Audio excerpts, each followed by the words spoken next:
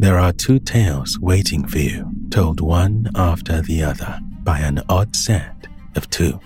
So prepare yourself, dear one, because this is Drops of Darkness. I am Stranger, and I tell only fantasies. Whenever your world has a grip on your throat, I am there, waiting to unleash the monsters that sleep in my mind, so that they may remind you that you have sharp teeth and claws of your own. 4 girls loitered in the woods on a worn-out hiking trail, and one of them was bleeding. The red droplets fell from the gash on her brow as she undid the laces of her ill-fitting boots. It took her a while to work the knots loose, as her fingers were stiff and misshapen. "Hey, freak, what the fuck are you doing?" said her tormentor, a tall, sneering girl with good aim, and another rock ready to throw. She probably doesn't want to wear them since she practically is a wild animal.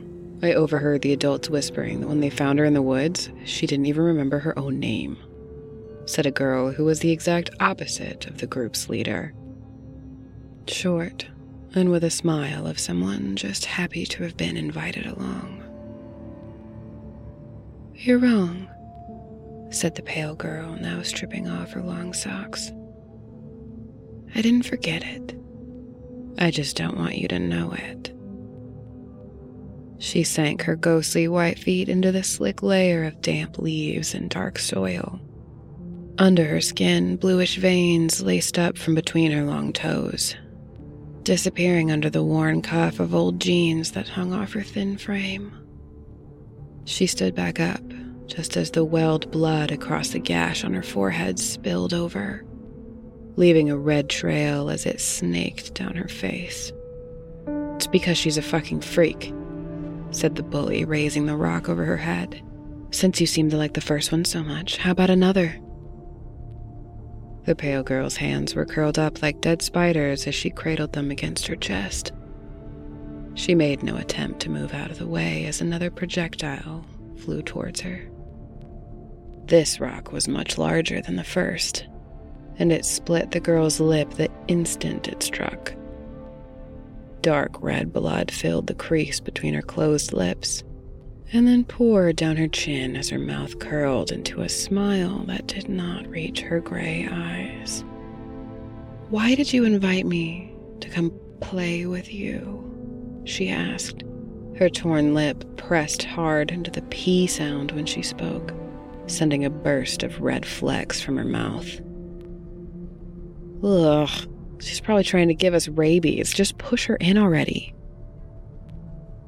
The redness drained from the face of the bully's accomplice, and the stubby, freckled girl glanced over at a dark split in the forest floor behind their would-be victim. It was a huge crevice, unknowingly deep and lined with jagged rocks that looked like teeth in a slack-jawed maw. One shove is all it would take. But despite the harsh commands being yelled at her, the other girl remained frozen in place. The outcast ignored the 2 others and turned her attention to the 3rd member of their motley pack. She tiptoed through the damp rot of the forest floor until their faces were just a few inches apart. This girl was the youngest by far. She'd stayed silent through the others' wicked game, eyes anchored on the dingy white laces of her red canvas shoes. The color of this one's hair matched that of the rock throwers, and was split in a perfect line down the middle, with 2 neat braids resting off-kilter behind her bright pink ears. "Did your sister tell you what game you'd be playing with the freak from the woods?" she asked, hooking a crooked finger around the girl's errant braid. The young girl raised her eyes to peer up at the outcast's face. She was surprised to see a softness in her blood-covered features. The grim smile was gone, and in its place was a red-crusted brow raised in concern. Have you ever heard stories of changelings? The girl's head twitched back and forth, flinching as her older sister screamed at her, demanding she push that freak into the pit.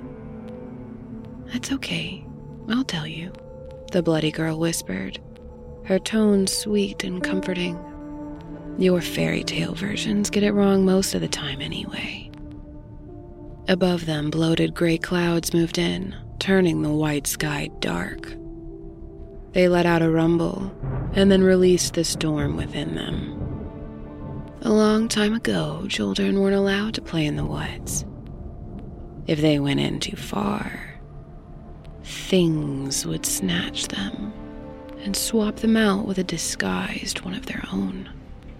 Some of you say that the human children were raised by changelings as their own, preferring their appearance over their ugly offspring. She paused and looked towards the two other girls before turning back, unimpressed. Others say they were kept as slaves, forced to serve their captors until they died. Neither of these are true, but there are awful things in the woods. And they do have ugly offspring.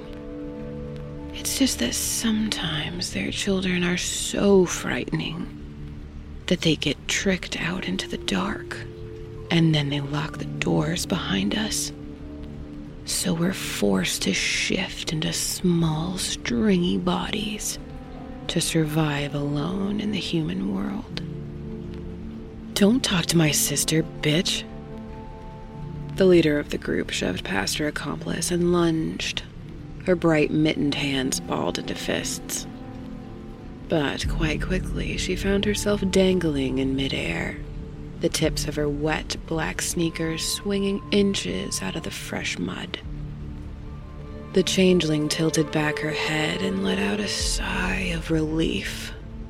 Jutting out of her dirty blue coat sleeve was a hand that did not match the other, still curled up and trembling. The skin had turned to smooth scales with the same snowy white complexion. The weak, misshapen fingers had unfolded into long, creeping versions, each tipped with a milky, sharp claw that sunk into the bully's face and neck, holding her in midair with ease. The sweet smell of rain became tinged with the sharp smell of urine-soaked jeans that came off the short girl, too frightened to move. Anyway, the changeling said, sounding bored when the tallest girl's feet had stopped kicking. Can I tell you a secret?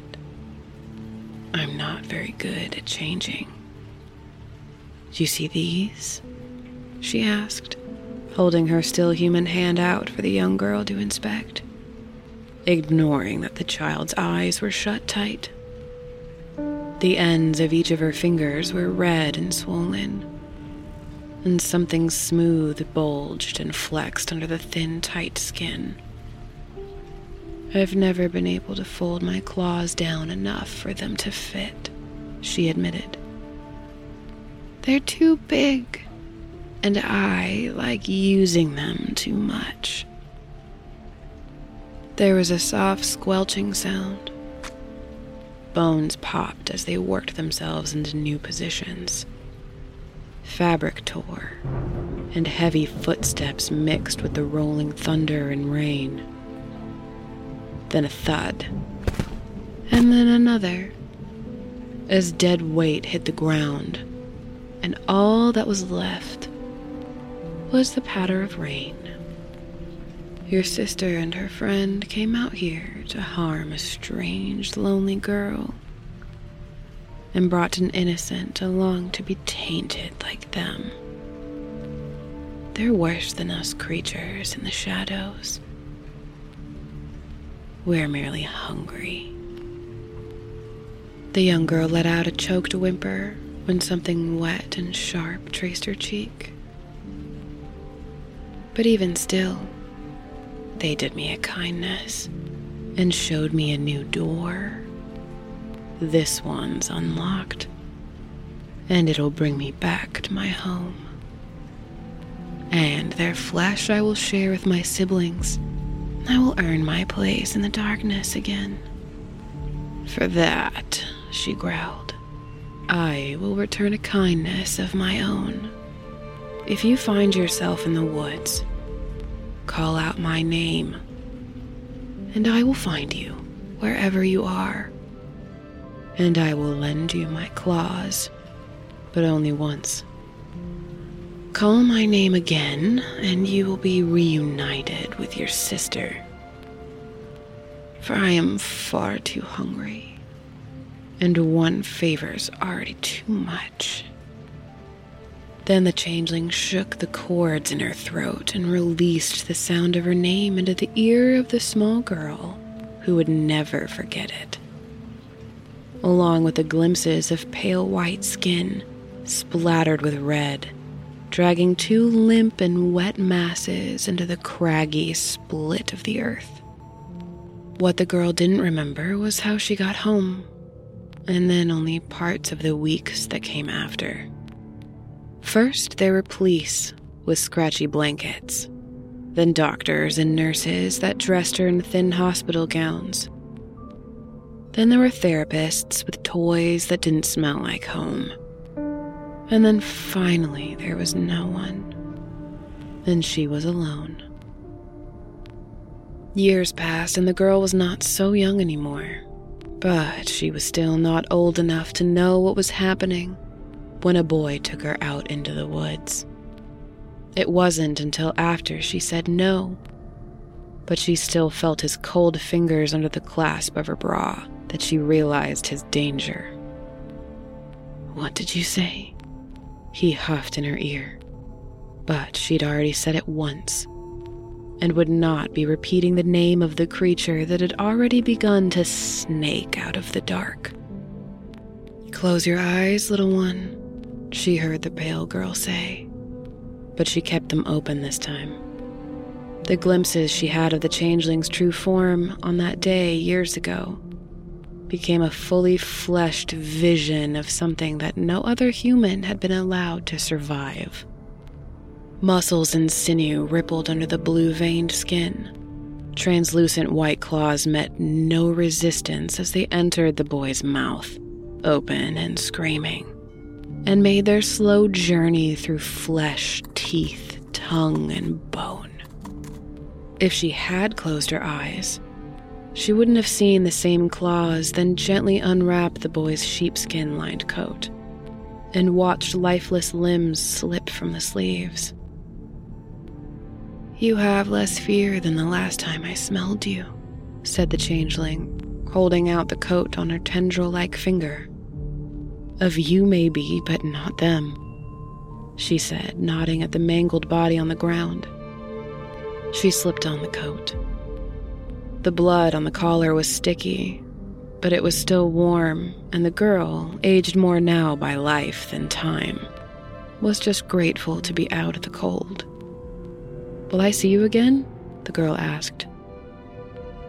I told you I'd come once, and no more.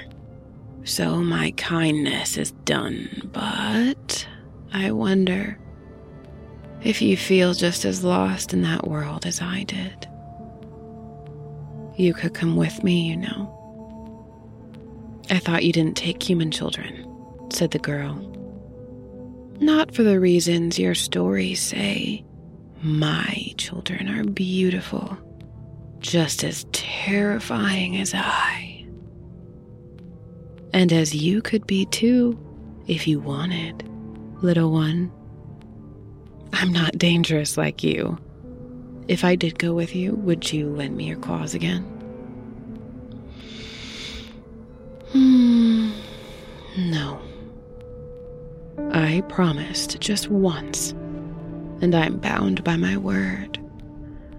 But you fit in that skin so neatly.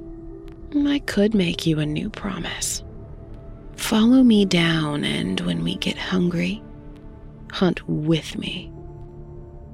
Save me from ever having to fold back my claws again.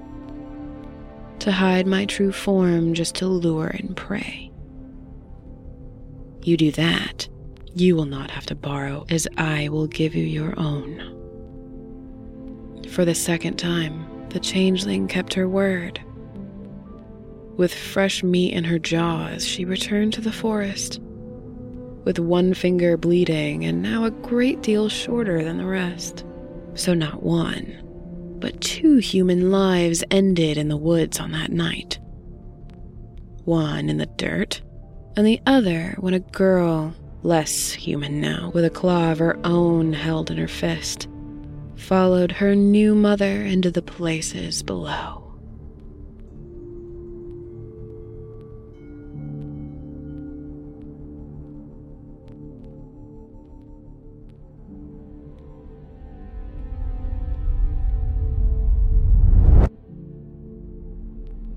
Hello everyone.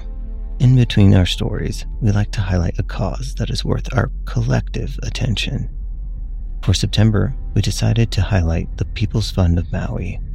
This is a nonprofit dedicated to providing direct financial support to those affected by the Maui wildfires. You can find out more and donate at peoplesfundofmaui.org or from the link on our website at dropsofdarkness.com. Now, back into the shadows we go. I am someone, and I tell only truth. Whenever something slithers through the barrier between worlds, I am there. Not to stop them, but to watch them and remind you of the countless terrors your kind has survived, all on their own. I've always disliked my birth name. Even as a little kid, I'd announce every few months which new name I decided I'd change it to when I was old enough. Thankfully, my tastes developed a bit because I'm not sure how much I'd like to be named after a 6-year-old's favorite cartoon character. But the need I felt to pick my own name only got stronger as I got older. The disconnect I felt from my name isn't the only thing I've experienced since I was a kid, though. I've always experienced frequent paranormal events, some of which going back to my earliest memories. Hearing my name often was a part of these experiences, whether it was being whispered by the small, childlike entity that knelt by my bed, or screamed by voices I heard alone in the woods behind our house. Hearing the name I hated was somehow one of the worst parts. I don't doubt that that's why some of these entities did it. It made me feel like no matter how much I wanted to change something about myself, no matter what I decided I wanted to be called at the time, that it didn't matter because on whatever spiritual level these things saw me in, I would always be a version of myself that didn't feel right. Fast forward to my early 20s, I'd made a living out of helping people make permanent changes to themselves. And throughout my years as a tattoo artist, I'd amassed quite a collection of my own body modifications, each one making me feel a little more like the person I saw hiding behind what was in the mirror. But even still, I was no closer to shedding that horrible fucking name than I was when I was 6. Nothing I'd found felt right, and I'd pretty much given up on the whole thing. Things were stressful whenever life got dark, is when the side of my bed became crowded and the corners of my house were rarely left unoccupied. And they all whispered the same thing. It seemed easier to just try and let it go. It was such a stupid, small thing to let it cause me that much frustration. But the funny thing is that as soon as I actually did make some level of peace with it, is when 3 things happened. Someone at my new job actually used the full version of my given name, which I at least preferred to the shortened version everyone used, no matter how I introduced myself. It was like a taste of what I wanted for so long. Then, I found my name. Ironically, I'd had it for years, or the word at least. I'd been keeping it to maybe use as a tattoo, but could never find the right spot. But one morning, I woke up and it was like the realization was unlocked. I filled out all the documents that day and filed them with 0 hesitation. A month or 2 later, the last thing happened. My name change was official, and I was on my way to meet a friend and their partner for drinks. About halfway there, I started to feel as if I wasn't alone in the car, but when I checked the rearview mirror, I just saw the yellow light from the street lamps flashing across my empty back seat. It wasn't until I made the last turn that from over my shoulder, I heard a disembodied and raspy voice hissing my new name.